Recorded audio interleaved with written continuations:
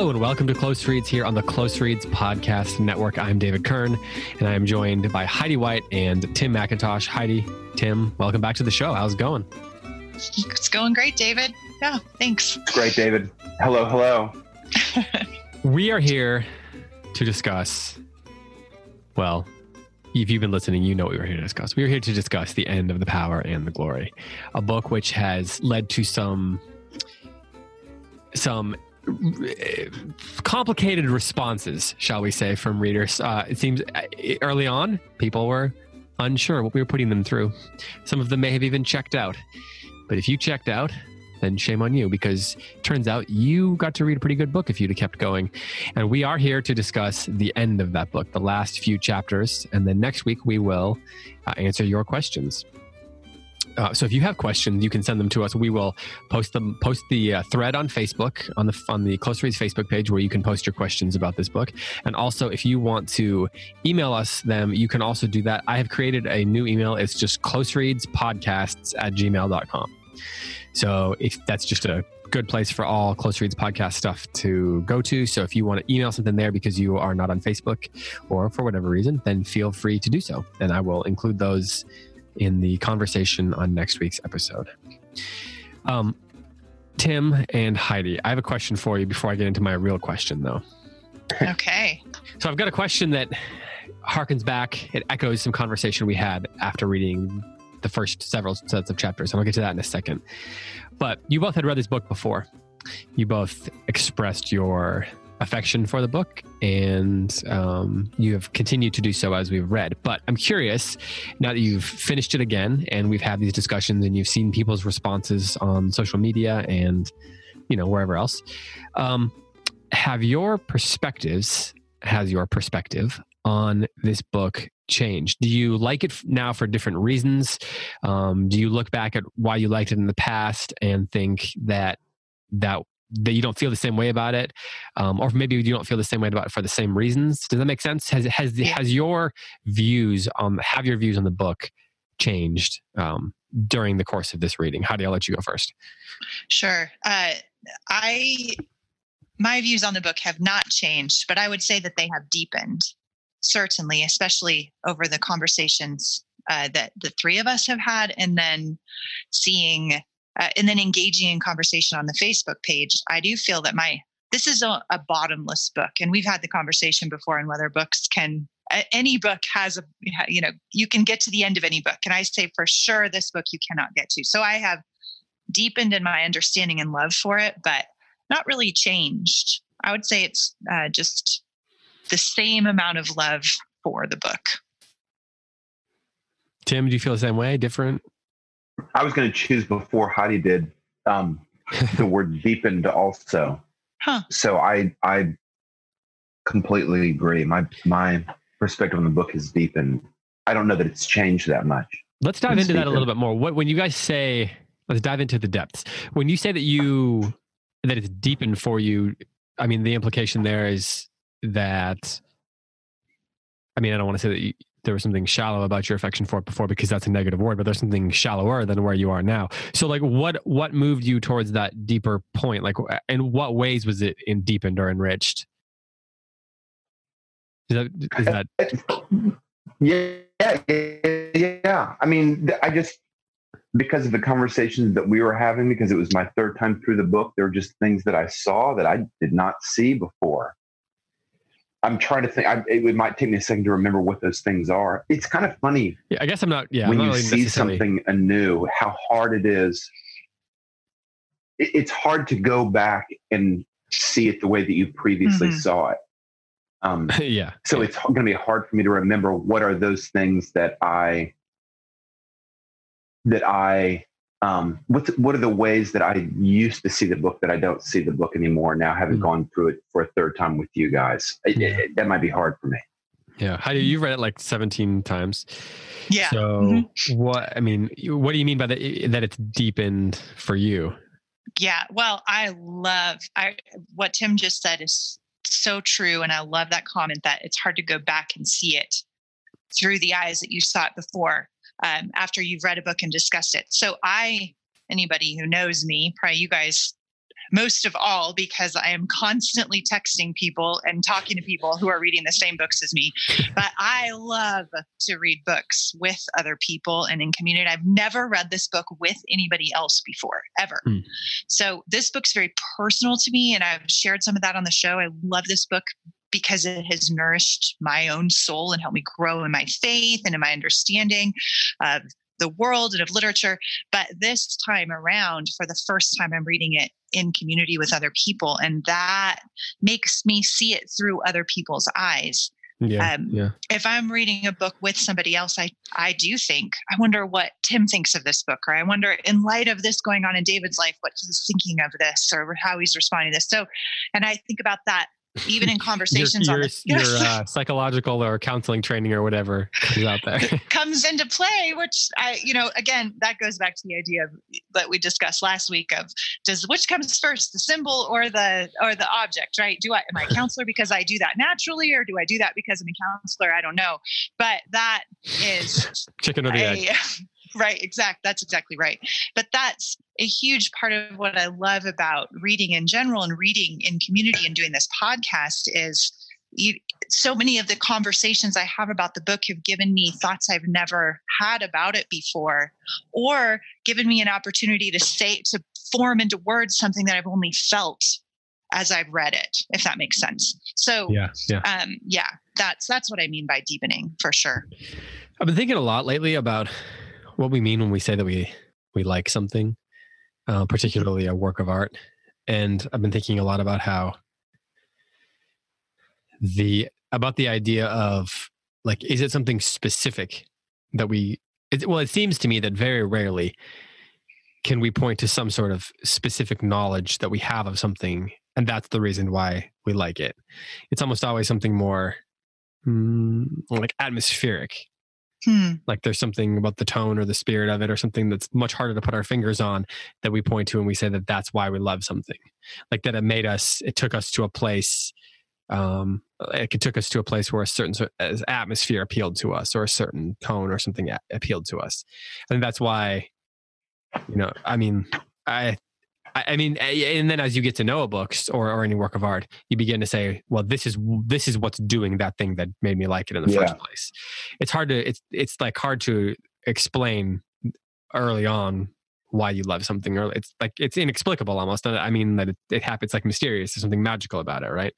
Mm-hmm. But then as you go, you begin to be able to, as you read more and experience it more, you begin to sort of point to the specific thing that creates that magic for you, that like manufactures or conjures, I believe is the word that I'm looking for, conjures up the magic for you. Does that make sense? Yes. One of the things that I have noticed, David, the real masters, I find myself liking a book, and I think this applies to plays and to movies also, without being able to articulate why, when the structure of the book or the play or the movie is really well done, because the structure is kind of working on you on this subterranean level, and if it's working well, you never see it, even though so much of structure is patterned. Like a three-act play, which almost every play is a three-act play. The structure is the same for almost every one, and almost every movie that we see is a three-act movie. Mm-hmm. The structure is the exact same, but when it's well done, it's so below the powerful, meaningful visual expression of the theme that you don't even really see it. It strikes me as I saw this video clip of what a glacier does when it's moving, like a really fast moving glacier moves at something like 40 meters a day, which is flying by glacial terms, but it's not terribly quick.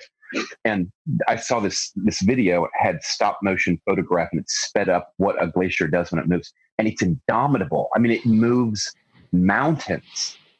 And I think of structures the same way. It's this, if you're just staring at it, you can't see it. But if you kind of back out and look at an entire piece as a structural work, then you can kind of see it and you can say, oh, no wonder it got me. The author is a master of creating that 3-part arc, and it hits all the notes at the right time. But I never saw it when it was happening because it's so well disguised. Would you say that in The Power and the Glory, we have structurally, formally, there's a lot of disguise going on there, that it's sort of under the surface, which I guess implies a certain degree of, oh man, what's the word? It's like there's a light touch, I suppose, to it. Yeah. Yeah. And it's not, that could sound like the author is being deceptive, but I think it's more the phrase that you chose, David. It's a light touch. Yeah. Graham Greene, he knows what he's doing. I wish there was some other phrase that we could use other than a light touch that sounds like he's just delicate, which that's part of it. But part of it is he's trusting his reader, I think, is a lot of it. He trusts his reader that he doesn't need to send off the fireworks when we hit the Act 3 climax. Right. Hey, Tim, just FYI, you're breaking up a little bit. So while Heidi and I talk here for a second, you might want to check on that. Okay. Okay, Heidi. Yeah. Tim was just talking about the idea of form. Right. And I was thinking one of the things we may want to look at today, I've got some questions of character that I think are that we really need to dive into, and we need to look at some of the things that have happened. But are there any formal elements of this book that stood out to you in this last reading that you think are kind of being fulfilled or kind of coming to a head here in these last chapters? Yes, I think that I've paid attention to form more in this reading than I ever have before. Yeah. And one of the things that I think that Tim was talking about is the sense of satisfaction that we get when form is fulfilled, that it speaks to order, which is redemptive to us, even if the ending, the content has like pathos or sadness to it. There's something very redeeming about seeing the form fulfilled in a story, particularly. And in this reading, that happened for me. I saw just the fulfillment of beginning in one place, going along this chiastic structure, coming back down again, and then the fulfillment of his martyrdom here at the end, in the same place where the story began, with the same characters looking on. There's just a symmetry, a very satisfying symmetry to it that adds to the beauty of the story, even though there's such sadness and it's in such a bleak setting. There is just this sense of beauty and order that is settling and peaceful to the reader, particularly in light of the dream that he has. So anyway, I think that the form is very fulfilling to read about, even though the content is hard. And there's something in us that recognizes that, even if we can't put words to it. Well, let's come back to that dream and the chiastic structures and things. But I think one of the key questions that we have to discuss before we finish this conversation, and certainly anything we leave out, if you want us to talk about it, shoot me an email with a question or post it on the Facebook group, and we'll try to get to it. But one thing we talked about earlier was this concept of the lieutenant, and there was a lot of talk offline about what we should make of him and what kind of sympathy or lack thereof we should have for him, how we should view him as a character. And I was struck, I believe it's 6 times in these chapters that our whiskey priest refers to the lieutenant as a good man.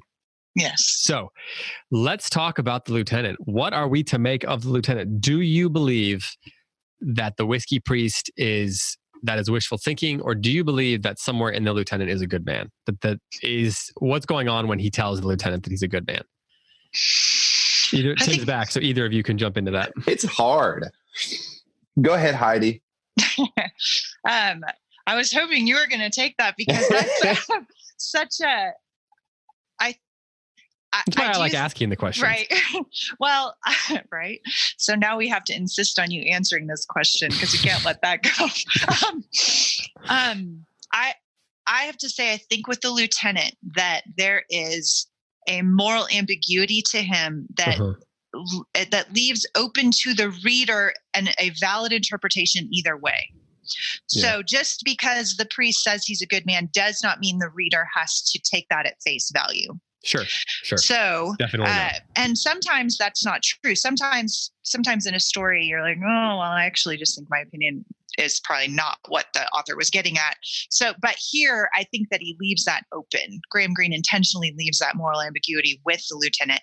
The priest thinks he's a good man because he sees him being kind, and there's to the poor.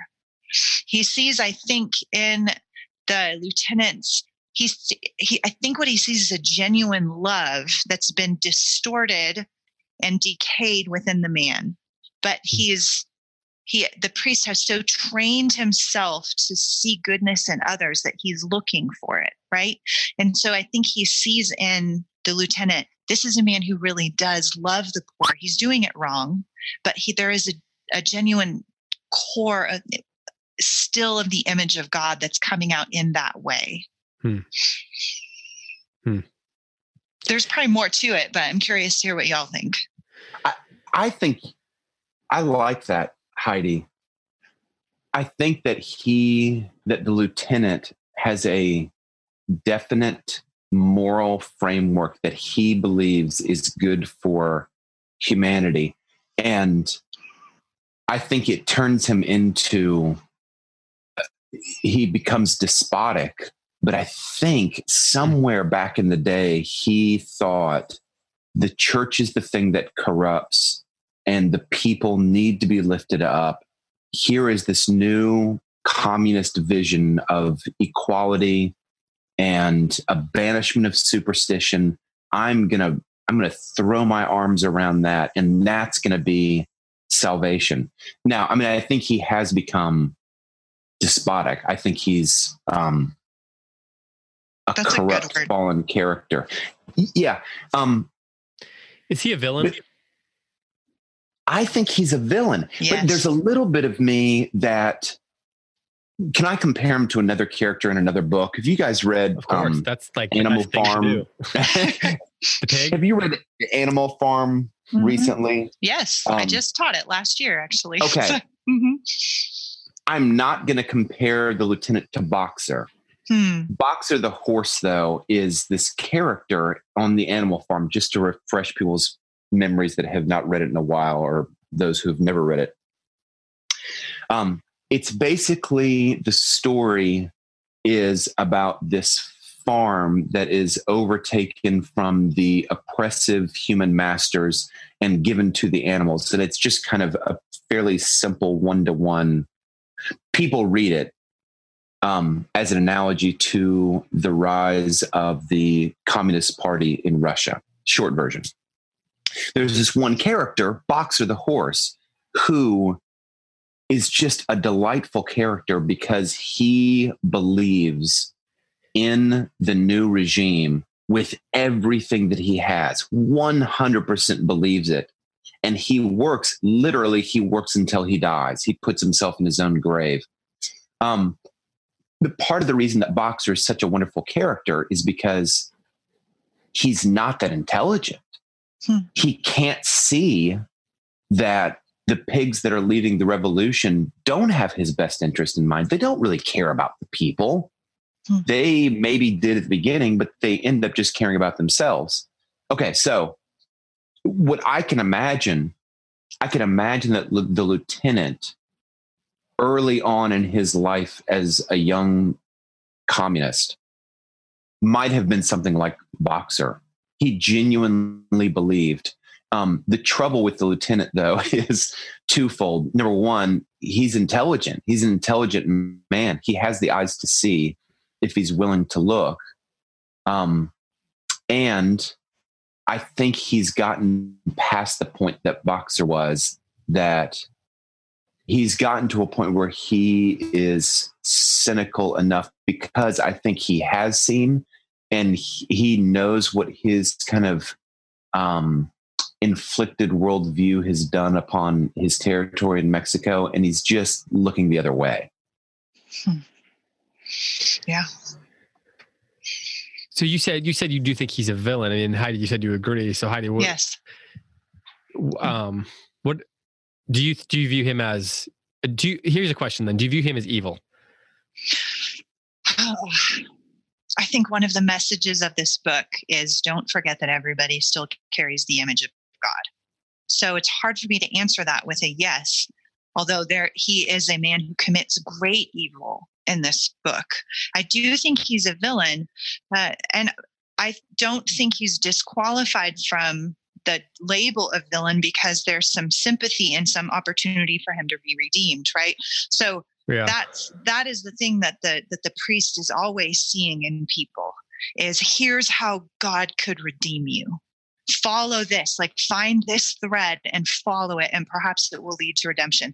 And that's what he keeps drawing out, intentionally or not. I'm really not sure in these last conversations that he has with the lieutenant, that there is in him a genuine desire to help the poor in his country and a true sense of patriotism. Could that become then, is that the last vestige of the image of God in this man? Is that the only thing that could lead him to redemption? So I am unwilling to say that he's evil and ontologically, but I am willing to say he is a villain and he does commit great evil. And I don't see him sympathetically. What I'm saying doesn't mean I necessarily think, oh, he is a good man and he's not that bad and he didn't do such a bad thing. That's not what I'm saying. So I hope that that's clear. Has there been talk, you guys, about, forgive me because I've been so out of the Facebook loop because of work. Has there been talk about whether or not he's an evil character or whether or not he's a good character or something like that? Yes, there's been some rich conversation about that. And I think consistent with the book, like not in a, like within the context of the story, I so-and-so think he's, I'm not sympathetic. I think he's just bad. Yeah. And then other people saying, no, I can see what the priest sees in him. And so there's just been some really rich conversation about that.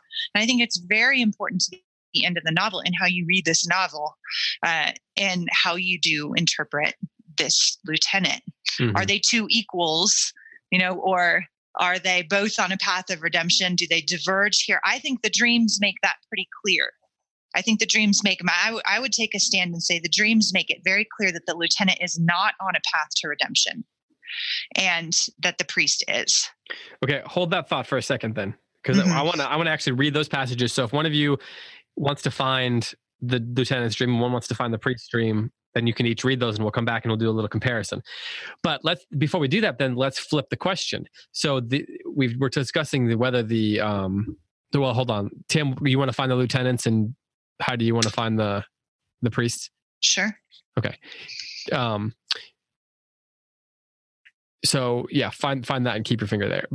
But we've discussed whether the evilness of the lieutenant and whether he's a villain. And I asked the villain question in part because I want to compare him a little bit to the priest. Do you believe then that the priest is a hero? Which is the great question, right? That the boy asks the mother who's telling the story. That conceit, that framework is so interesting and so non-traditional in a lot of ways. The way we have but it does get into the chiasm, but the way you have the mom telling the story, which if you read it kind of distractedly, you could be like, wait, was this whole thing like a dream, or was this whole story the story that the mother's telling? And then the boy's like, well, what about the one that just got shot right now? So he says to her, was that guy a hero or something? I don't know if he used that exact word, but he says something like that. So given that, do you think I think the book is begging the question, right? Do you, if the lieutenant's a villain, is the priest a hero? Is he our hero? I don't mean protagonist. I mean, I'm using the term very specifically. Right. Boy, I sure think he is. He is something like an inside out hero, though. Are you talking? Is that different than an anti-hero, which is the anti? Yeah, because I started to say anti-hero, but I don't think he's an anti-hero. Maybe there's some special technical word for the type of hero that he is, but he's almost like, in some ways, he's almost like a comic hero who, in so many great comedies, there's kind of a bumbling fool who, despite himself, manages to pull the estranged parties together and kind of save the day, but he doesn't intend to do it. He kind of fails in all of his attempts. And in some ways, I think the Whiskey Priest is more akin to a comic hero, or maybe an inside out hero is the phrase that I used, from a comedy, than a traditional hero or a traditional anti-hero. The thing I think, I want to like say this the right way. I think the only thing about the priest that he seems to do well is he just keeps going. He just keeps going, and he just does what he knows is right. Everything in him is saying, he plods, and he doesn't want to do it. I mean, I can't think of a scene where he, there is no scene where he leaps to his feet and says, yes, for the glory of Mother Church, yes, for our son, Jesus Christ, I will do this task. He doesn't. He drags himself up. He carries the dead boy all the way. It's torturously long. He administers the sacraments almost despite himself. The only time that it seems to me like he has some level of joy in his work is when he's in prison. Yeah. So I've been thinking about, like, what are the characteristics of a hero as you're talking? Because I was thinking, the anti-hero is typically the hero or the protagonist of a story or whatever that sort of is ostensibly meant to be your hero and accomplish something, but who does so without the customary attributes of the traditional hero archetype, right? Yeah. So the traditional hero, the traditional heroic archetype is going to be what? Courageous. What would you say are some of the things that? Skilled. Yeah. Right. Strong. Confident. Idealistic. Yeah. Yes. Willing. Moral. Mm-hmm. Yeah. Mm-hmm. Unselfish, I suppose. Are these things that do or do not characterize the Whiskey Priest? Mm-hmm. That's a great question. Yeah, it is. It's a great way of asking the question. Right. Well, and Tim brought this up a few weeks ago about the difference between honor and public dignity. Right. So, this is no Achilles or Odysseus. This is, there's a lot of weakness in this man. Yeah, but since you mentioned that, you just mentioned two people that had a lot of weakness as well. Right. But they did fulfill that hero archetype, right? Another characteristic of a hero is that they go through some sort of journey of the soul, some kind of becoming in the course of a story. That's part of, otherwise it's just a fable or a legend, like Paul Bunyan, that's not really a hero, right?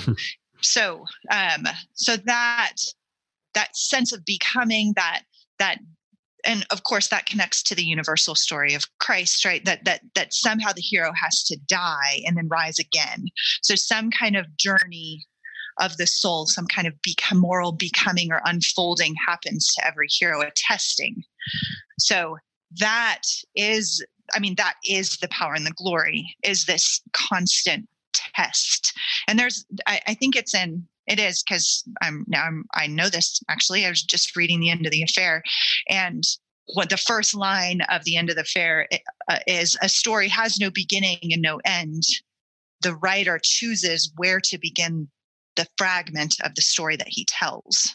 Right. So that we see here, this entire novel is just the test of this hero. So in terms of the journey of the soul, he definitely fits the bill here.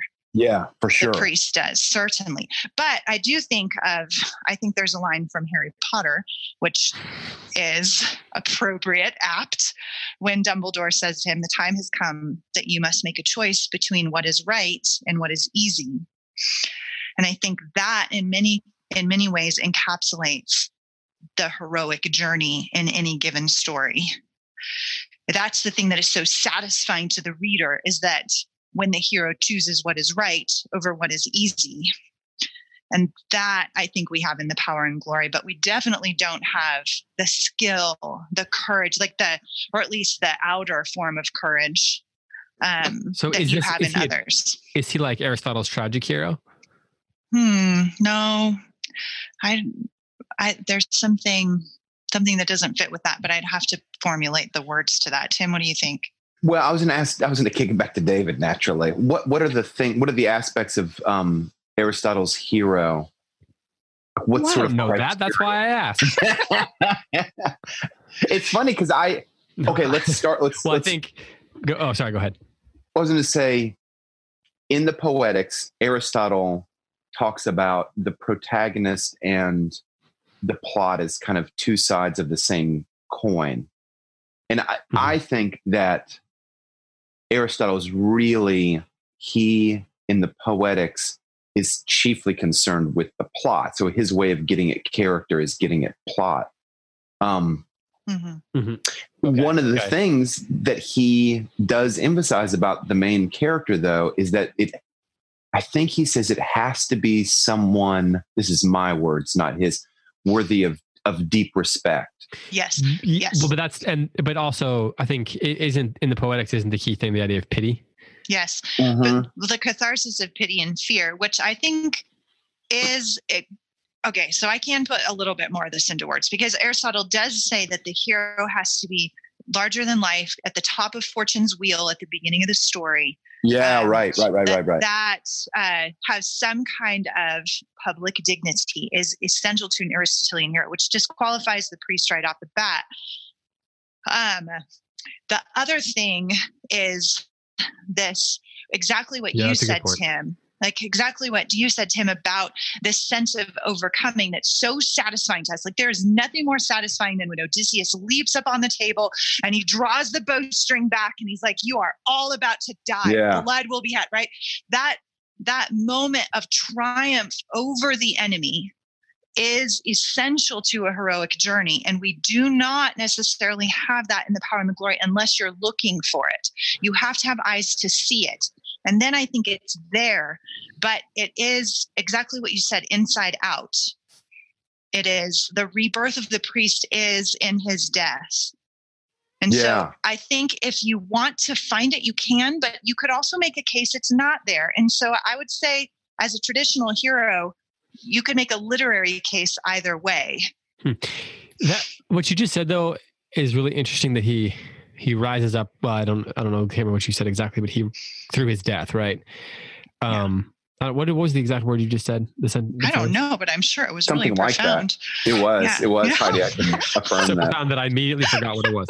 I know, we can't remember it, but that's so wise. What you're saying there goes to the idea of catharsis. You used that word a minute ago as well, because doesn't that come over to like the Aristotelian? Yes. What he talks about catharsis being is just pity and the fear. Word purgation or something like that. Yes.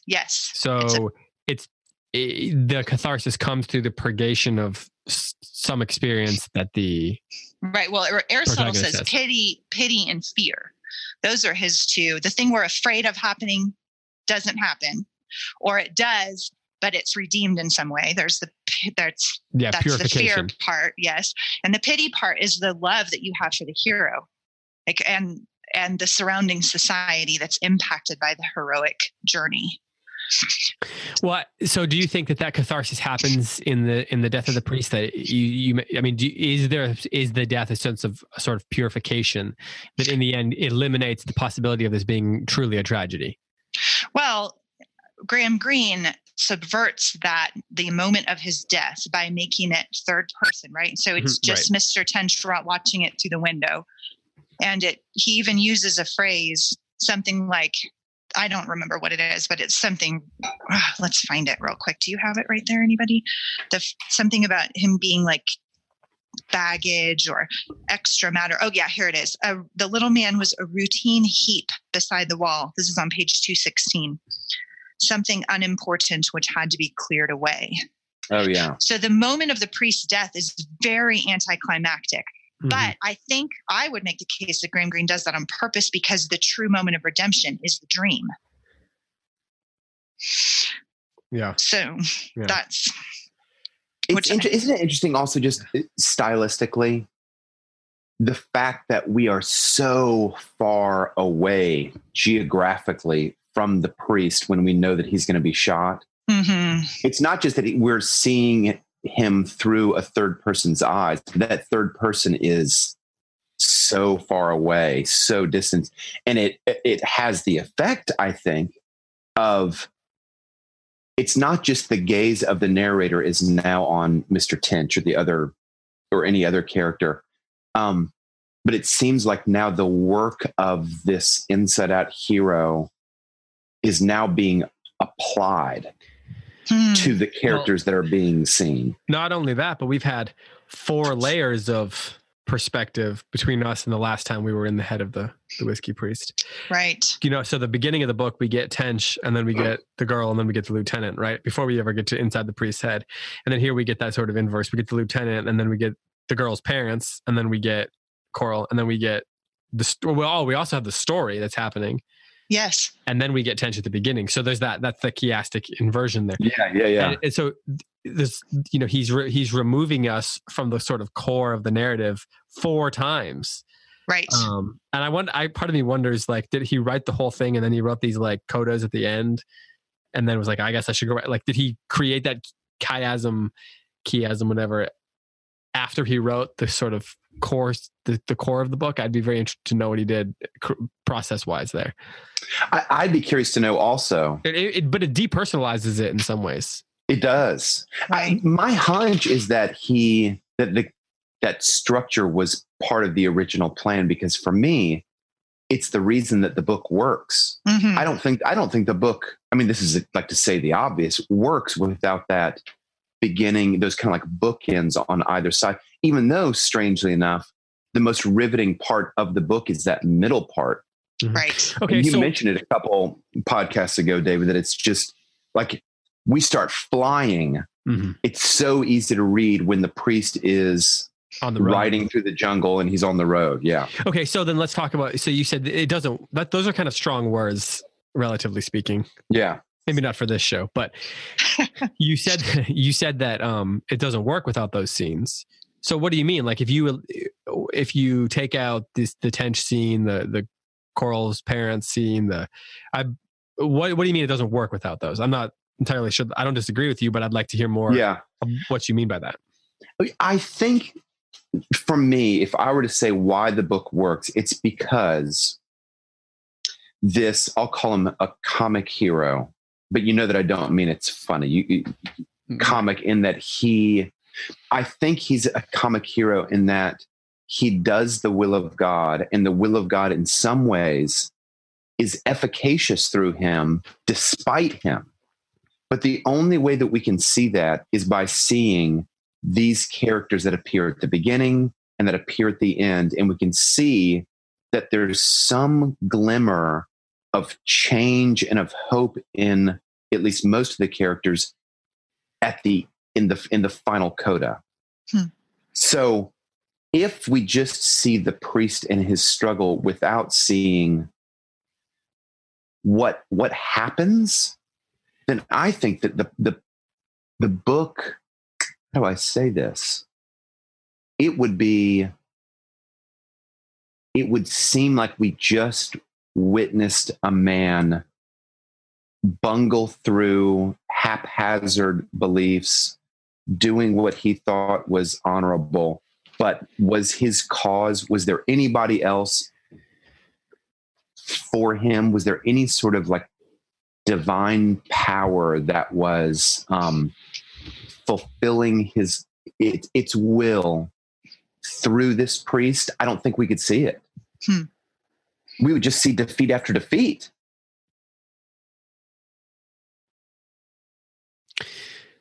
Okay, so how and how can you clarify for me how, for example, the scene with Coral's parents does that for us? I don't think it's strong, but I think that you don't think like that scene is strong. No, I'm sorry. I don't think that the kind of like possibility of redemption is blaringly loud. I should say. I think it's very delicate, but it seems to me like they've got, this is the first opportunity. I wish you could find the lines. They might actually have a marriage. Huh. Or the potential for one. So, hey, Heidi, say that again. You broke up on me. Yeah, me too. Did we lose Heidi? No, I'm here. Oh, can you say it again? I said, or the potential for. Or the potential. That's a better marriage. Way of saying it. Right. Well, and I think we also, if we're paying attention, we can put together the clues of what happened to Coral and kind of piece together the impact that the priest had on her life. Right. Like that is, and again, which goes to the theme of death being a redemptive force, something we're afraid of, and yet it takes us into the kingdom or a potential kingdom of God.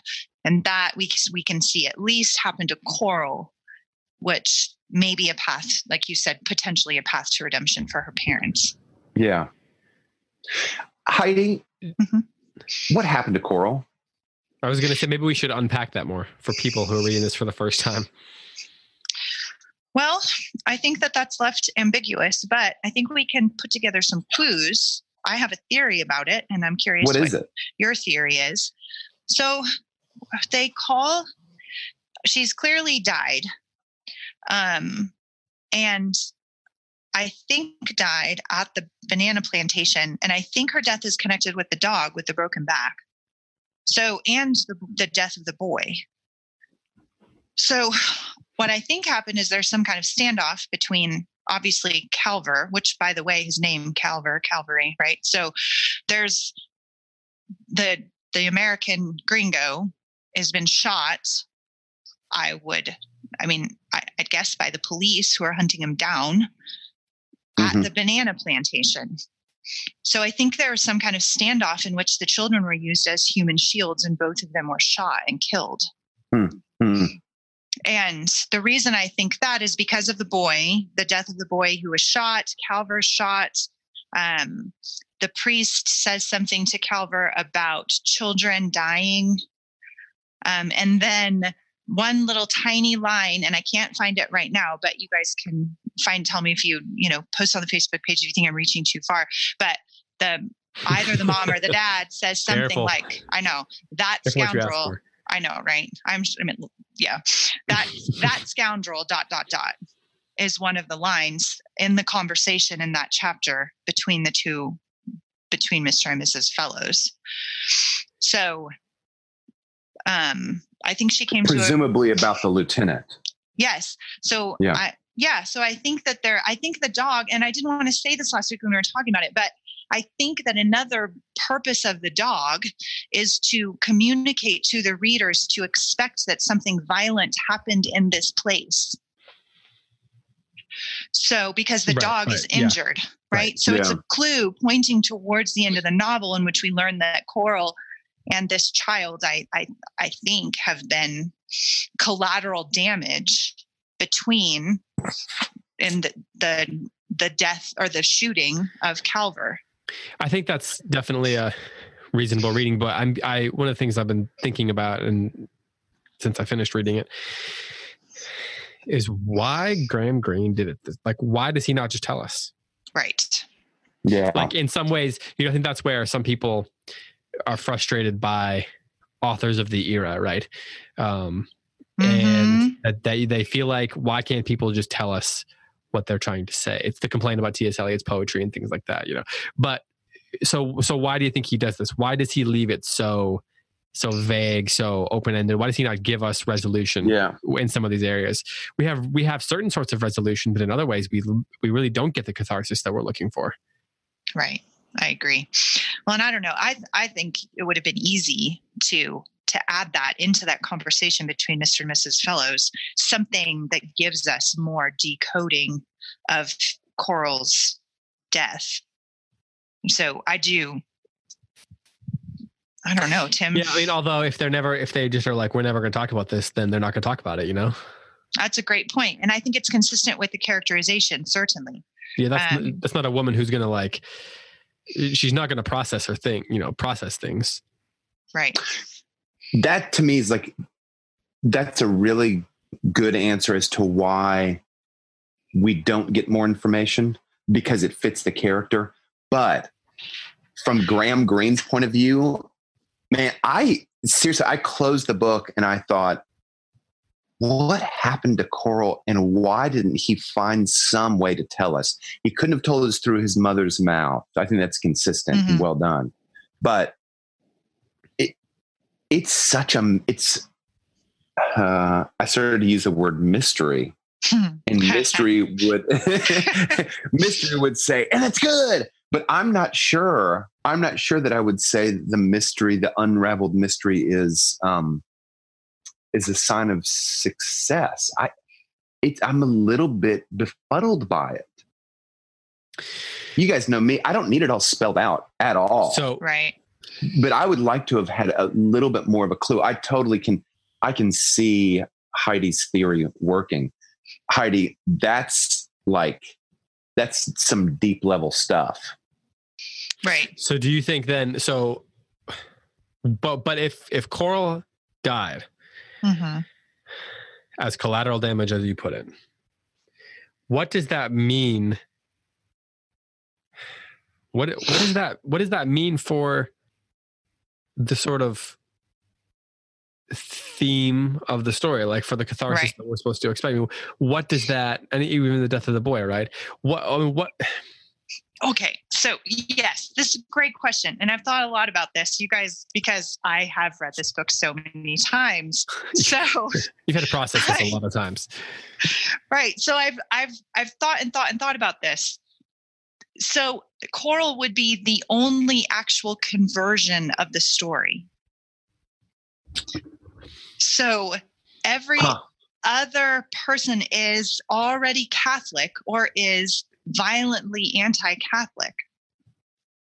So Coral, I think all of this traces back to her. And I think if my theory is right, then it ties together all of these disconnected anecdotes within the story and makes it the thread of one thing leading towards the martyrdom, right? Because it had to be Coral, since she is the only conversion, it had to be Coral who greets him in the dream and leads him into the kingdom, gives him the news, right? She's the only one who could comfort him unless it was his daughter. She's the only other option of somebody who could lead the priest into the kingdom. Well, okay, let's look at these scenes. Let's look at the dream. Let's look. I love this, by the way, Heidi. I love this. I want this to be true. I want it to be true. Go ahead. Okay, well, I lost my place in my excitement in talking about this. My bookmark dropped out. And I haven't looked either. Okay, so we're talking the priest first, right? So where's the priest's dream? I could have been looking for this while you guys were talking. Well, I had it marked, and then I stood up in my excitement, and the bookmark fell out. But then I found it again. It's on page 209 in the Penguin Classics version. And is the lieutenant before this? Yes, the lieutenant is before. It's the page before 207. I think you have different page numbers though, but different pagination, but it's just one page before. Hey, you know that 207 is not one page before 209. Right? Well, it's one flip of the page. So, one activity. Even that word page is subject to some sort of hermeneutical, like confusion. Thank you for pointing that out though, because I do understand how numbering works. Let's actually go. Let's do the lieutenant first then, since he's first. It's just one quick line, and the paragraph begins with "No, a second," he said roughly.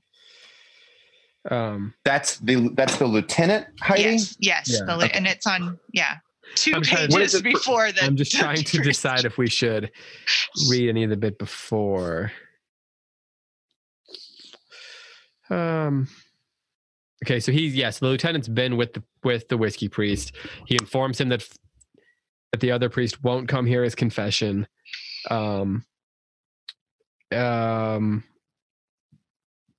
He tells the priest, "You have such odd ideas." The priest tells him, "You're a good man," a couple times. They talk about the forgiveness of sins. Okay, so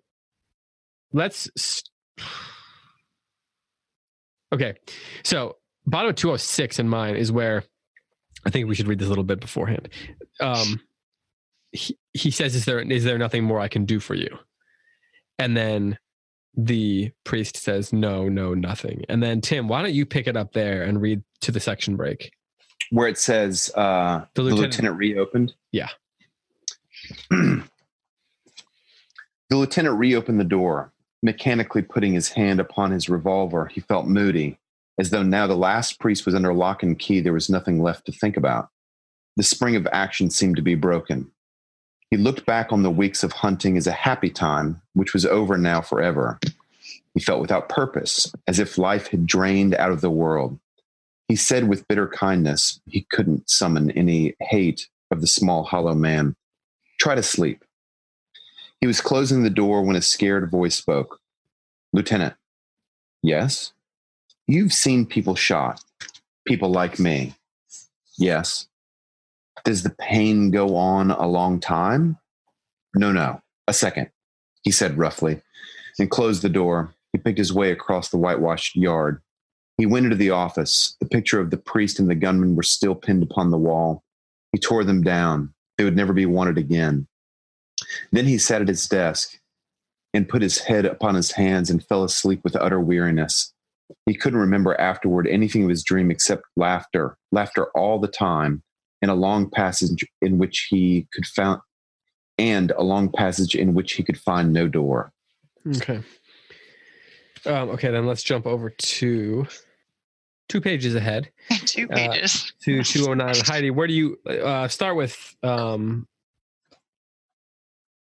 The night was slower. Okay. The night was slower than the last he had spent in prison because he was alone. Only the brandy, which he finished about 2 a.m, gave him any sleep at all. He felt sick with fear. His stomach ached and his mouth was dry with the drink. He began to talk aloud to himself because he couldn't stand the silence anymore. He complained miserably. "It's all very well for saints." And later, "How does he know it only lasts a second? How long's a second?" And then he began to cry, beating his head gently against the wall. They had given a chance to Padre Jose, but they had never given him a chance at all. Perhaps they had got it all wrong, just because he had escaped them for such a time. Perhaps they really thought he would refuse the conditions Padre Jose had accepted, that he would refuse to marry, that he was proud. Perhaps if he suggested it himself, he would escape yet. The hope calmed him for a while, and he fell asleep with his head against the wall. He had a curious dream. He dreamed he was sitting at a cafe table in front of the high altar of the cathedral. About 6 dishes were spread before him, and he was eating hungrily. There was a smell of incense and an odd sense of elation. The dishes, like all food in dreams, did not taste of much, but he had a sense that when he had finished them, he would have the best dish of all. A priest passed to and fro before the altar saying Mass, but he took no notice. The service no longer seemed to concern him. At last, the 6 plates were empty. Someone out of sight rang the Sanctus bell, and the serving priest knelt before he raised the host. But he sat on, just waiting, paying no attention to the God or the altar, as though that were a God for other people and not for him. Then the glass by his plate began to fill with wine, and looking up, he saw that the child from the banana station was serving him. She said, "I got it from my father's room." "You didn't steal it?" "Not exactly," she said in her careful and precise voice. He said, "It is very good of you. I had forgotten the code. What did you call it?" "Morse." That was it, Morse. 3 long taps and 1 short one. And immediately the taps began. The priest by the altar tapped. A whole invisible congregation tapped along the aisles, 3 long and 1 short. He asked, "What is it?" "News," the child said. watching him with a stern, responsible, and interested gaze. When he woke up, it was dawn. I'm going to read this because I think it's necessary. Yeah. When he woke up, it was dawn. He woke with a huge feeling of hope, which suddenly and completely left him at the first sight of the prison yard.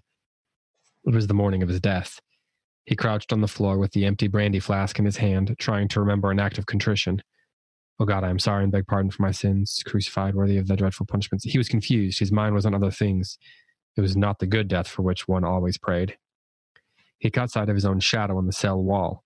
It had a look of surprise and grotesque unimportance. What a fool he had been to think that he was strong enough to stay when others fled. What an impossible fellow I am, he thought, and how useless. I have done nothing for anybody. Sorry, I'm underlining something. I might just as well have never lived. His parents were dead. Soon he wouldn't even be a memory. Perhaps after all, he was not at the moment afraid of damnation. Even the fear of pain was in the background. He felt only an immense disappointment because he had to go to God empty-handed, with nothing done at all. It seemed to him at that moment that it would have been quite easy to have been a saint. It would have only needed a little self-restraint and a little courage. He felt someone who has missed happiness by seconds he felt like someone who has missed happiness by seconds at an appointed place. He knew now that at the end there was only one thing that counted: to be a saint. So, one thing I was noticing is when the priest falls asleep, his dream is brought on by the hope calmed him for a while, and he fell asleep with his head against the wall. But if you contrast that with the lieutenant, the lieutenant sat at his desk and put his head upon his hands and fell asleep with utter weariness. So that the lieutenant has this sense of purposelessness that has suddenly come on. Then he puts his hands and his head in his hands on his desk, and the weariness causes him to dream. And for the priest, there's this sense of hope that calms him. And he falls asleep with his head against the wall. And I was wondering what you make of those two images. And then we're going to talk about the dreams themselves, and then we'll have to talk about the aftermath of the priest's dream. But what do you make of those sort of physical, those two different physical positions, I suppose, in which that leads them both into sleep?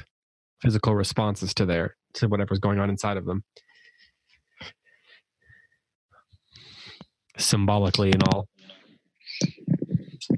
Man, I don't have much on this. I thought, I read them and I thought, oh yeah, they're both tired. It's really profound. That may be true. Were you struck more by their differences, David? Because I'm struck more by their similarities.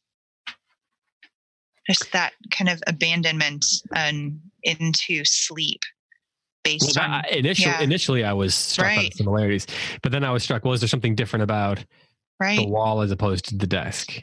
I don't know. Like, one is it puts the priest it puts the lieutenant in a very sort of contrite position in a way. Like leaning forward on his desk, and the priest he's upright. I don't know. I'll say something, David, that I did notice that's related to what you were asking, is that there is in both of them a sense of accomplishment. It seems to me like there's a sense of accomplishment, and that sense of accomplishment for the lieutenant yields dismay, maybe even, like deep depression is oncoming, because what left is there to do now that the gringo and the priest are done? And I think it seems to me that the priest looking at the mass, it's such a curious line. Let me read it. 2:10. We just got done reading it. A priest passed to and fro before the altar saying mass, but he, the whiskey priest, took no notice. Yeah, I thought about the that. Service no longer seemed to concern him. I thought, gosh, why not? And I wonder if it's because the whiskey priest's work it's done. He's finished it. This is no longer something to be done in anticipation. The mass is not something to be done in anticipation as it is during this life, but maybe he has arrived at the thing that he's anticipated. That's the best that I can do with it. And it's the beginning of life. And it seems like for the lieutenant, that lack of when the anticipation is gone, life is ending. Whereas for the priest, it's beginning. I was thinking a lot about that line that you just noticed, that you pointed out there. He took no notice. The service no longer seemed to concern him. Mm-hmm. And I was very curious about the antecedent to that pronoun. Because could you read that as a priest passed to and fro before the altar saying mass, but that priest took no notice? The services no longer seemed to concern him. I don't think that that's necessarily what he meant. Yeah. I did a double take on that. I think probably it means the whiskey priest, but this is that's been one of the themes, the priest who, kind of goes through the motions. Mm-hmm. And I think what follows, the service no longer seemed to concern him. That last pronoun, him, I'd have a hard time seeing that being anybody other than the whiskey priest. Mm-hmm. I suspect Graham Greene was purposely trading in some subtlety here. Right. Well, and that's part of dream theory. I don't know if Graham Greene had that in mind at all, but a lot of times in dream theory, you personify yourself, right? You put yourself into a dream in a different form. And so that could be something that's happening here too. Maybe the priest and then the priest in the dream, the whiskey priest and the priest in the dream are interchangeable. Well, okay. So, but man, yeah. Okay. So it's really interesting the way the little mini story that's happening here, the way the narrative kind of progresses in this little dream. So the plates are empty. They ring the bell. The serving priest kneels before he raises the host. But he sat on, just waiting, paying no attention to the god over the altar, as though that were a god for other people. Then something new happens, right? Mm-hmm. But then the glass by his plate begins to fill with wine.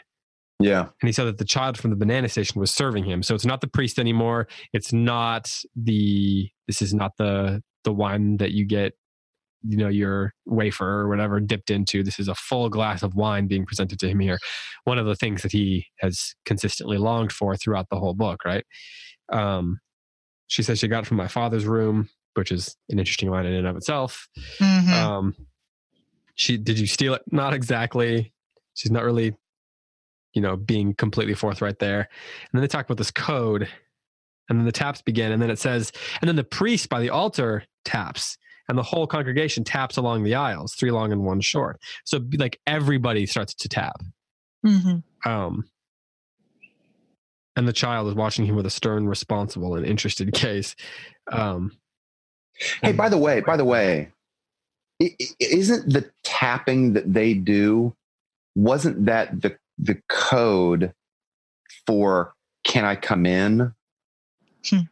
Yeah. Back in the first part? Yeah. Yes. That's pretty fabulous. Mm-hmm. Uh-huh. Yep. And yeah, it's so good. I love this dream. What do you make of the full glass? I mean, is there something going on there that you want to talk about? Go ahead, Heidi. I don't know what to do with that either. The wine filling itself? Is that what you're talking about? No, I mean, the girl's pouring it, but the glass by his plate began to fill with wine, and looking up, he saw the child in the station serving him. Yes, I think this is a sacramental image, right? This is an invitation to the table in the kingdom. Heidi, isn't it curious, though, that it is? I mean, I completely agree, but the rest of the mass seems so unimportant to him. Right. Yes. It seems, I don't know. It's just it's confusing to me, but maybe you have a great articulation for it. Well, I don't know if I have a great articulation for it, but I do think that you're onto something about his work has done, right? This is what was asked of you then when you were eating the food that is tasteless to you. Right. That's not the table in the kingdom. The table in the kingdom is given to him by this child that he helped convert. Right. That's his invitation, not the forms of the faith, which are very, very important. The sacraments are everything. The mass is everything to a priest. Right. But here it's been fulfilled.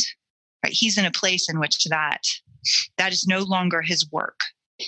Yeah. He is being ushered into the kingdom by this child who his ministry on earth has saved. And she's the first one who pours him wine and gives him the good news. I think that your theory, Heidi, having reread this section with you guys, is right. I think that's it is why. too. I think it fits everything, but I think It the question does. is, ties it all together. But the question is, you were going to say, I mean, why doesn't he give us more? Which I wish, in some ways I wish he did, but in some ways there's a lot to be said for that sense of he goes to the grave not knowing this thing that God has woven around him, this tapestry that has kind of converged towards his salvation and the salvation of others. And he doesn't know, right? He's still stuck in his own little dark room in his head up to the very end. But there's this grandeur, this glory that's being woven around him. I don't think that it's an accident, though, that what happens right before that grandeur is woven around him, because where he starts to think about the girl, his daughter, and he begins to sort of confess, despite not having a confessor, and he says, "Oh God, help her! Damn me, I deserve it, but let her live forever." And this was the love he should have felt for every soul in the world. All the fear and the wish to save concentrated unjustly on the one child. He began to weep. He thought, this is what I should feel all the time for everyone. And he tried to turn his brain away towards the half-caste lieutenant, even a dentist he had once sat with for a few minutes, the child at the banana station, calling up a long succession of faces, pushing at his attention as if it were a heavy door which wouldn't budge. For those were all in danger too. He prayed, God help them. But in the moment of prayer, he switched back to his child beside the rubbish dump, and he knew it was for her only that he prayed. Another failure. And then down below that, the 8 hard, hopeless years seemed to him only to be a caricature of service, a few communions, a few confessions, and an endless bad example. He thought, if I had only one soul to offer so that I could say, look what I've done. People had died for him. They had deserved a saint, and a tinge of bitterness spread across his mind for their sake, that God hadn't thought fit to send them one. Padre Jose and me, he thought. Padre Jose and me. And he took a drink again from the brandy flask. He thought of the cold faces of the saints rejecting him. And it seems like there's this sense of despair that's rising with him, that's sort of coming with his confession, with the sense of repentance. But that comes right before this dream, that he in a way had to get, he had to be willing to say, and damn me, say of her. He had to be willing to be sacrificed, so to speak. And that the whole journey led to sort of that moment, that confession, that I don't want to say breakdown, but that ultimate sense of, or act of selflessness, that ultimate prayer of selflessness. And then it's after that the dream comes, and that can't be an accident. Right. Yeah. There's part of the reason that I just insisted that people read this book to the end is because for me, it's such a picture of what the Christian life is like, especially as you get a little bit later into life. It's so, I'll speak for myself. I so often wonder, like, am I doing anybody any good? Is like the things that I care about, the things that I put my effort toward, does it matter? Does it even matter at all? And I'm so with the priest in that feeling, he has worked so much harder than I worked, and he has been in a situation so much grimmer than the ones that I've been in. And I think that the conclusion of the book for me is so encouraging, because you can see in these very subtly drawn ways that that his life has been efficacious, that God has used him in some ways, probably in ways that he did not think himself worthy of being used, and ways that he didn't anticipate that he would be efficacious. And at the end, it seems to make clear that he doesn't believe we're efficacious, right? He believes going to God empty-handed. Yeah, absolutely. And there are other books that I have also resonated with really deeply. Never mind. That's a slightly different subject, but that's part of the reason why I just find this book to be the conclusion of this book is so powerful, is because you do see that the work that he did, it was not done in vain. Mm-hmm. As evidenced by the fact that the book ends with a new priest showing up. Right. And also, I think that boy, yes, if there's another conversion in the book, I think it's that boy. So like the final lines of the book, let me just find them, are the boy who has been listening to the story from his mother, and the man knocks at the door. And he names himself as a priest, and the boy lets him in. I mean, this is, to me, I think, maybe even a more clear indication of someone's conversion than what we saw with Coral. Yep, agree. Even though I think what we saw with Coral, I think there's like absolute reason to think, yeah, this is a conversion story that we're witnessing here. So the boy is another evidence that the priest that his work is counted in some way, that his life is counted in some way.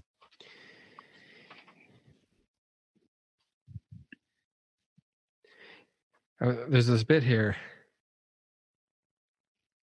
right, where the mother's telling the story.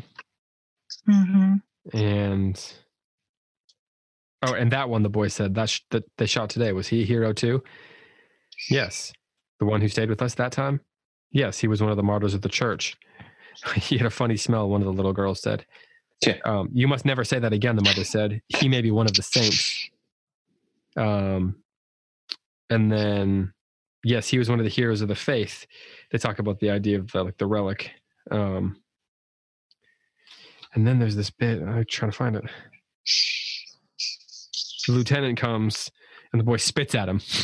Mm-hmm. Yep. Which, by the way, can I just interject here? In some early Christian services, part of this is so true. This is so good. Right.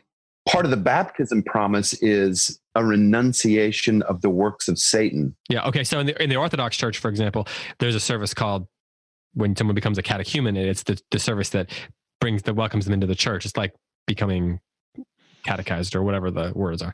And traditionally you would turn away from the service and you literally spit across. Right. Right. Still, some churches still do that. So yeah, you say you renounce Satan and you literally spit. I don't know if there's a practice in the Catholic Church. I think there used to be. I think after Gregory, this was part of a lot of Catholic Church practices. So part of the renunciation of Satan and his works is you turn toward the west and spit, and then to begin your confession, you turn toward the east. Mm-hmm. A sign of like turning toward the sunrise, the coming of Christ. Mm-hmm. So I think that it's interesting that the boy spits at the lieutenant, or spits, it's a renunciation. Yeah, right. It's a renunciation of Satan and his works. And what does he do after that? He opens the door to the priest to come in. Yes. And I love that while he's lying there, he can hear the whispered prayers in the other room. Yes. What did you think of the fact that right before the priest comes, there's another dream? So the boy says the boy, very soon he went to sleep. He dreamed that the priest, whom they had shot that morning, was back in the house, dressed in the clothes his father had lent him and laid up stiffly for burial. The boy sat beside the bed, and his mother read out of a very long book, all about how the priest had acted in front of the bishop, the part of Julius Caesar. There was a fish basket at her feet, and the fish were bleeding, wrapped in her handkerchief. He was very bored and very tired, and somebody was hammering nails into a coffin in the passage. Suddenly, the dead priest winked at him, an unmistakable flicker of the eyelid, just like that. He woke, and there was a crack on the knocker in the outer door. The priest winks. He wakes up to a knock at the door, and then he opens the door for the other priest. Cool, right? I love it. I think to go back to our conversation earlier about form and structure, apart from the thematic significance of this, which is immense, we also then have a reminder that this is a book that goes in cycles. It's circular less than it is linear. And so we have then a new story beginning just as the old one is ending, as well as a reminder that God does not leave his people desolate, right? So there's just that symmetry, like the chiasm, kind of the circle closes again and begins again. Here's another cycle of redemption in this nation and for these people. And by the way, I just realized the spitting thing reminded me of the very beginning, right? Because Tench is spitting forlornly in the sun. He gathered his bile. Yeah, that's right. I forgot about that. The sun. I forgot about that. Right. Yes. Again, we talked a lot about this on Facebook. The idea of what do the teeth, why such an emphasis on teeth and on spit, and this idea of that the mouth can be used for good as well as for evil, right? So here we have a renunciation. This represented by spittle is actually redemptive in the life of this boy. I just got a notification that said that somebody tweeted, losing your eternal soul because of Twitter would be the lamest way to go to hell. It feels appropriate in some way. Yeah. Do you think that we're supposed to? So this is my final question for today, and we're going to answer a lot of questions. We'll just continue the discussion, people's questions. Are we supposed to? So we talked about whether we have a villain and we have a hero. Are we supposed to view the priest as having been a saint? Or yes. What is the conclusion we're supposed to draw about that? I say yes. So then he is wrong in his self-assessment. Yes. I don't know. I think. What gives you pause, Heidi? Well, I think that is. Well, does David's question could have been phrased two different ways, right? Do you think that the priest is a saint is different from, are we supposed to think the priest is a saint? Right. In some ways you're asking author intent and I knew what I was asking. And the message, and the message of this book.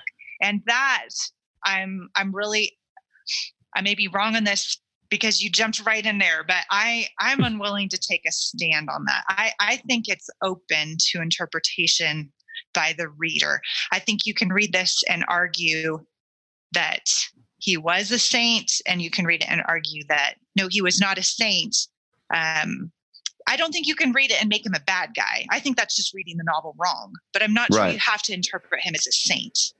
One thing that I think is really interesting, and this might come across almost like a criticism of the church in some ways, but what if what Green is getting at here is that the stories that we tell of the people are what preserve the church? Like, I mean, so the mother tells the boy that this guy was a priest, right? And then this priest was a saint, right? And then he takes that with him when he opens the door, and that leads into the preservation of that implies the preservation of the church despite great trial. So whether or not he's actually a priest, does the fact that the church commemorates people and tells those stories of people, is that an act of preservation that goes beyond the actual worth of the person himself? One thing that I think is really interesting is that the priest, when he's reflecting, he says it would only have needed a little self-restraint and a little courage.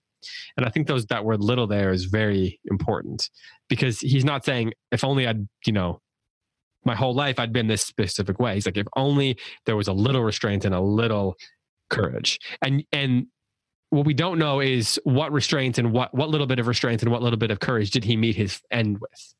Because we're not there for the end. Yeah. Yeah. Wait, I want to rewind. I want to go back to this. Heidi, can you do a rewind sound effect? I answered like, yes, he's a saint. You think it's left up to the interpretation of the reader. You guys haven't asked the obvious counter question yet. Maybe not. What is it? I'm not good at obvious things. I'm good at like really obscure things, like figuring out what happened to Coral. Well, like if your students were in a class and they were like, is he a saint? What would you say to him? What would you say to that student? What would be your yes. What would you? But no, but you don't want to give. You're not. If you're in class, you you're would like, say, I'm not going to give you the answer. Right? Yeah. The question is like, what is? Well, tell me what a saint is. Yeah. Is that the question? Yeah. So that's the obvious counter question that neither of you got. So you both failed that test. We both failed. No. I'm just kidding. No, so, I think I'm not going to allow you guys to say this because I really want to hear Heidi's answer. I feel like I can give a cogent reply to the question, what is the saint? And thus I feel confident saying, yes, he was. So you feel like you have a definition in which he fits. Yes. And that's all the time we have for today. Do you want to go on? Can that be your final thought? Please continue. Yeah. I mean, do you have time, Tim? Oh, I do have time, but I feel like if I do that, then Heidi gets off the hook. Yes, exactly. Heidi gets off the hook. Well, I mean, I'm never off the hook, so go ahead and we'll find a way to bring it back to her. Okay. I don't mean a saint in that the church is going to do the requisite research as it does in researching saints for sainthood. I don't mean that. I mean, will God welcome this man into his kingdom as having lived in some way an exemplary life of spiritual devotion? And I think the answer to that is yes. And I would say that is the definition of a saint. Now, we've got to get into like semantics because in the Protestant tradition, the third kind of like pillar of the tradition is the priesthood of all believers. And so there's some sort of recognition, though, within Protestantism, like not everybody really is a priest, but there is, golly, I'm really getting way off subject. I think, bottom line, there is a difference between what the church recognizes in her best efforts, what the church recognizes as a saint, and who God recognizes as a saint. Sometimes they correspond perfectly. Sometimes they do not. I don't think that the Catholic Church, if this was a real character, would give the whiskey priest sainthood. I do think, based on the narrative that we've been given by Graham Greene, that he will be welcomed into the kingdom by God, by Peter and the other saints as something unique and significant. Huh. Now I feel like the conversation's just beginning, right? When we have to right, go. I know. Because I was, based on my own worship tradition, interpreting this in a more formal sainthood kind of sense. So if the question is, will he be welcomed into the kingdom of God? And that's an emphatic yes. Yeah. So David, very good, forcing us to define the terms of the question. Well, so if that's the case, Heidi, like you and I are in agreement that it could be interpreted either way. Like, would the church, in its official capacity, be able to recognize the whiskey priest as a saint? Boy, I could read that either way. Well, so in my conversation with Jeremy Bagby that went up on the Formal podcast this week, we actually ended up talking about this for a few minutes. And the concept that, like, look at someone like St. Paul. He becomes canonized in the church, but he's also someone who did a great deal of evil in the name because he believed he was doing good, right? So this comparison of the lieutenant versus St. Paul came up. I mean, I don't mean there's a direct comparison there, but it came up. So, I mean, it wouldn't be the first time that the church would canonize somebody who at one point or another did things that were improper or downright evil and renounced those things. The obstacle that I see, though, is the church has a narrative body of what Paul's life was like before his conversion and after his conversion. It's in his epistles. It's in the Acts of the Apostles. I think in real life, would the church have been able to look at the life of the whiskey priest and say, there's a saint, without that kind of corpus of Graham Greene's narrative? Without Graham Greene's narrative, could the church do that? Just looking at the sort of phenomenized life? I don't know. I don't know. I mean, we're getting into like some very technical specifics of how the church decides to canonize someone, but like martyrdom plays a big role in that. So there have been figures within church history who, I don't know as much about the Catholic tradition, but there have been people within church history who've been largely canonized, sainted, primarily because they were martyred in the name of Christ. Yeah, that we know virtually nothing else about, or we know only the circumstances that led to their martyrdom, for example. Right. So, I think that whether or not we are going with capital S sainthood, lowercase s, however you want to put it, that sense of that, the sense that he is a martyr in the church, that means something very deep and something very transcendent, and that's what feeds the life of the church in some ways. Yes. Is not supposed to, is something that's definitely there in the story. I don't really know where my sentence was going, but that's how I finished it. Well, and it goes to what you brought up, David, which we don't have time to go into, but is crucial in reading this novel, is the question of the stories that the church tells itself.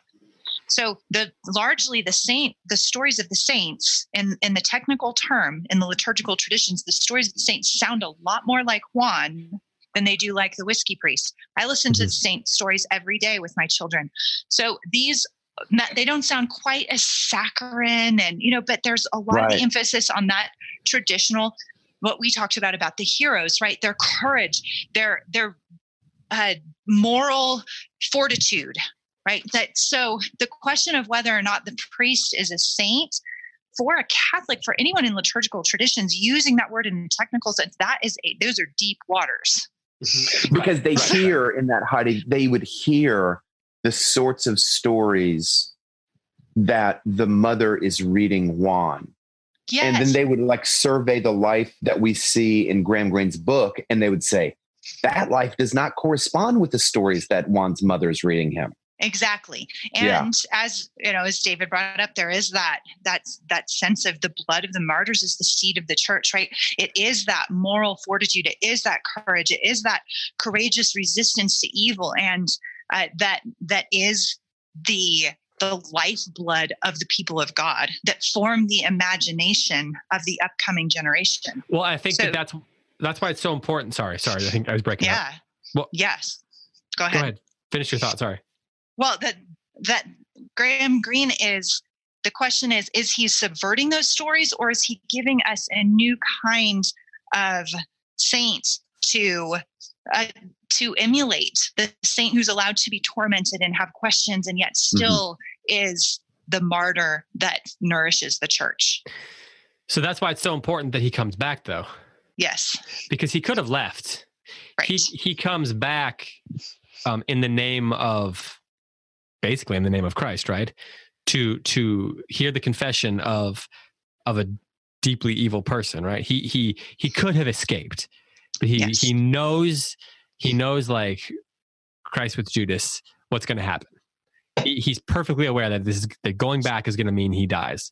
But nonetheless, he has that little bit of courage, right? He has enough courage to go back down the mountain and go to the place where he know that he's going to be killed for doing it. And he, instead of running away as he has been, or enduring, or however you want to put it, I mean that in a negative sense, but just by plodding along for as long as he has, he does the opposite of that. Now he turns directly towards the face of that evil, and he walks into it. And in doing that, he goes there in the name of Christ, and he pays the price for it, and his blood is spilled for that reason. And I think that is the central core moment in the book when he turns around. I mean, there's all this other stuff that means certain things, but the story turns on the moment when he turns and walks down the mountain in the name of Christ, and proceeds to walk to his own death. He's a martyr not because he was captured, or because he was killed by a terrorist or something. Because he chose to in the name of Christ to do his duty, his like ontological duty, as we talked about in previous episodes, and do what he's been called to do, and that he pays for that, and that is what fulfills that little bit of something that he's saying he wish he'd had. That's why he's wrong that he doesn't go empty-handed. Right. Which is why I think, there's no doubt the priest is a martyr. There's no doubt of that. Whether or not he's a saint, I think, is the perfect question for the end of the book. Yeah. And that's why I would say I'm not willing to take a stand on it in terms of the loaded term that saint is in the multiple traditions of the church. Yeah. Right.